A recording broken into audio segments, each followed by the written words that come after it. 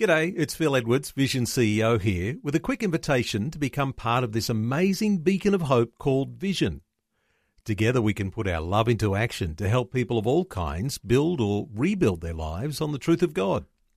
Please consider the part you can play during our upcoming Visionathon appeal, remembering that it's your support that makes Vision possible, including this podcast. Jesus said, "If you hold to my teachings, you are really my disciples.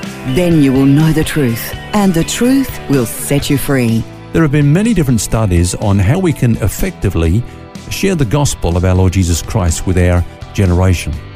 And in all those studies, there is one common denominator, and it's this, that the most effective means of sharing the gospel is through what is called the oikos. Now, one's oikos is basically one's extended family. The word oikos is a Greek word meaning household. When you study the scriptures, you see that often people share the gospel most effectively with those that they were closest to. For example, Andrew brought his brother Peter to Jesus. Philip brought his friend Nathaniel. Matthew, when he was saved, he threw a party that Jesus was at, and all his tax collector friends were there. Then we go over to the Acts of the Apostles, and we see that this principle continues throughout the Acts of the Apostles. For example, when Lydia got saved, it wasn't just Lydia, but her household. The same with the Philippian jailer, and also with Cornelius. Now, what all this tells us is that missions begins on our doorstep. Whilst we're called to go into all the world and preach the gospel, we need to begin at home. And God has given to us a group of somewhere between 6 to 12 people that we would see on a regular basis, such as friends, neighbours, work associates. And it's these that God has called us first to minister the love and salvation of our Lord Jesus Christ.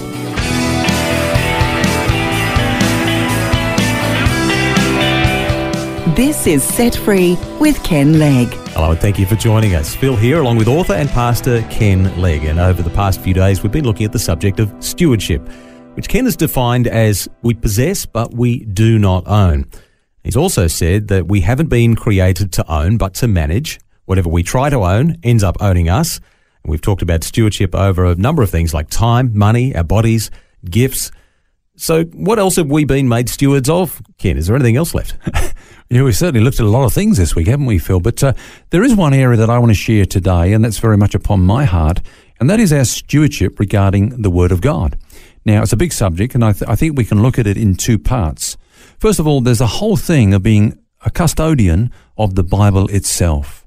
In Paul's epistle to Timothy, who was a young minister, of course, in chapter 3 and verse 15, he referred to the church as the pillar and ground of the truth. In other words, the church is the body into which God has deposited his word for safekeeping. So would you say that responsibility lies with the church as a whole, the group, or with those who've been called to teach the Bible, people like yourself, for example? I think both are true.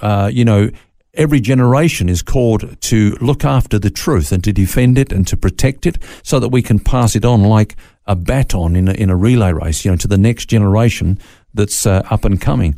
Now, some people are specifically called to defend the faith. There are those that are very well versed in apologetics, and they're good at going in and defending those kind of issues like creation against evolution and so on.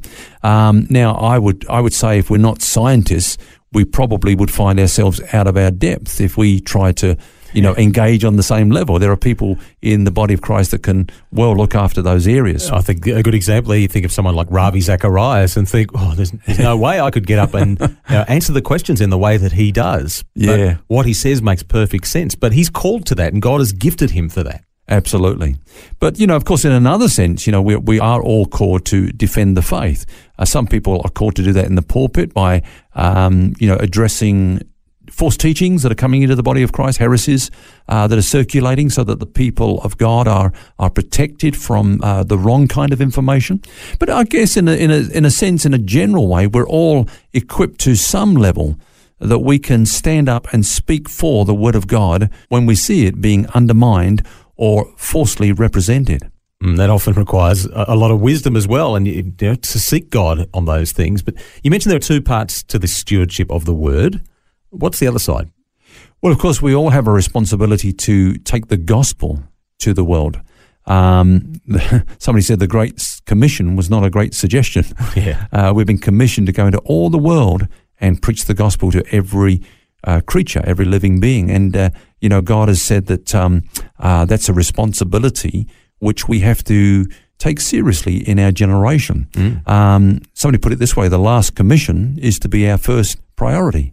I think it's funny whenever you hear people say, I just don't know what God wants me to do with my life. Well, there it is. That expresses itself in a lot of different ways. But that's the core of why we're here, why God has called us to be saved, is to do the Great Commission. Then there's two sides, preach the gospel and make disciples. Yeah. And there's a whole bunch of ways that we can do that. But if you don't have clarity, get about doing that with those around you. Like you said before, was it oikos?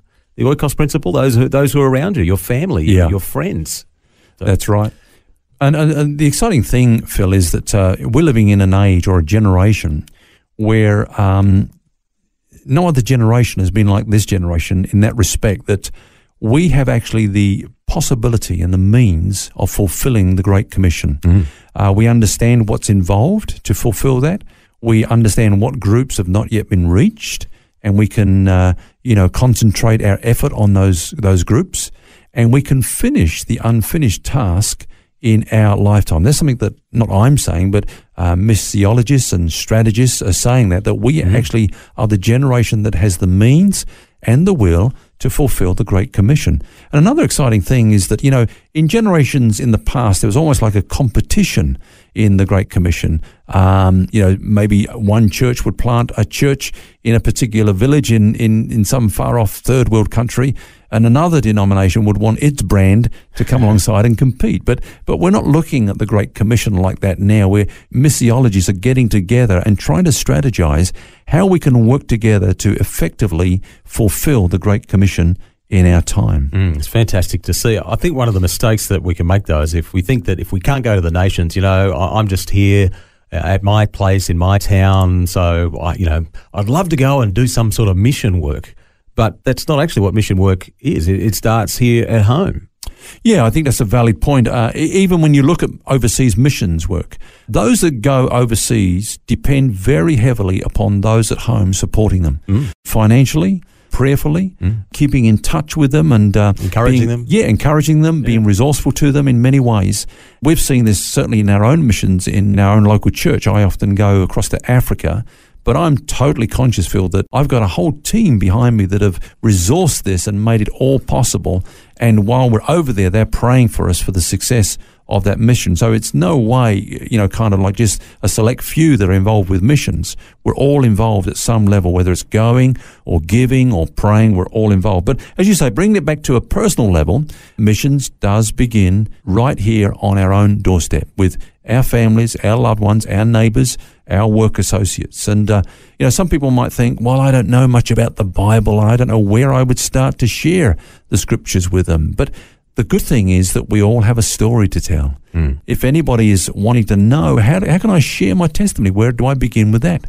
I always say break it down into 3 parts. Make it very simple. Write out a testimony that you can share in 60 seconds if you need to, because sometimes that might be the only opportunity we get is 60 seconds. And the 3 parts are these. Number 1, my life before I became a Christian. Okay, so describe briefly, what your life was like before you came to Christ. Number 2, how I became a Christian. And in that, of course, you're going to share the gospel, the good news that you heard about Jesus dying in your place and you putting your trust in him, and that resulting in you being born again. And then number 3, my life since I become a Christian. The change that has brought, the transformation that God has brought your way since you've put your life in his hands. And a good place to finish, actually, because if we truly understand that we are stewards, that we don't really own anything, and including our time, our very lives, that God has given it all to us, then we're going to be motivated much more in those interactions that we have every day to share that story of transformation that God has had in our lives. Yeah.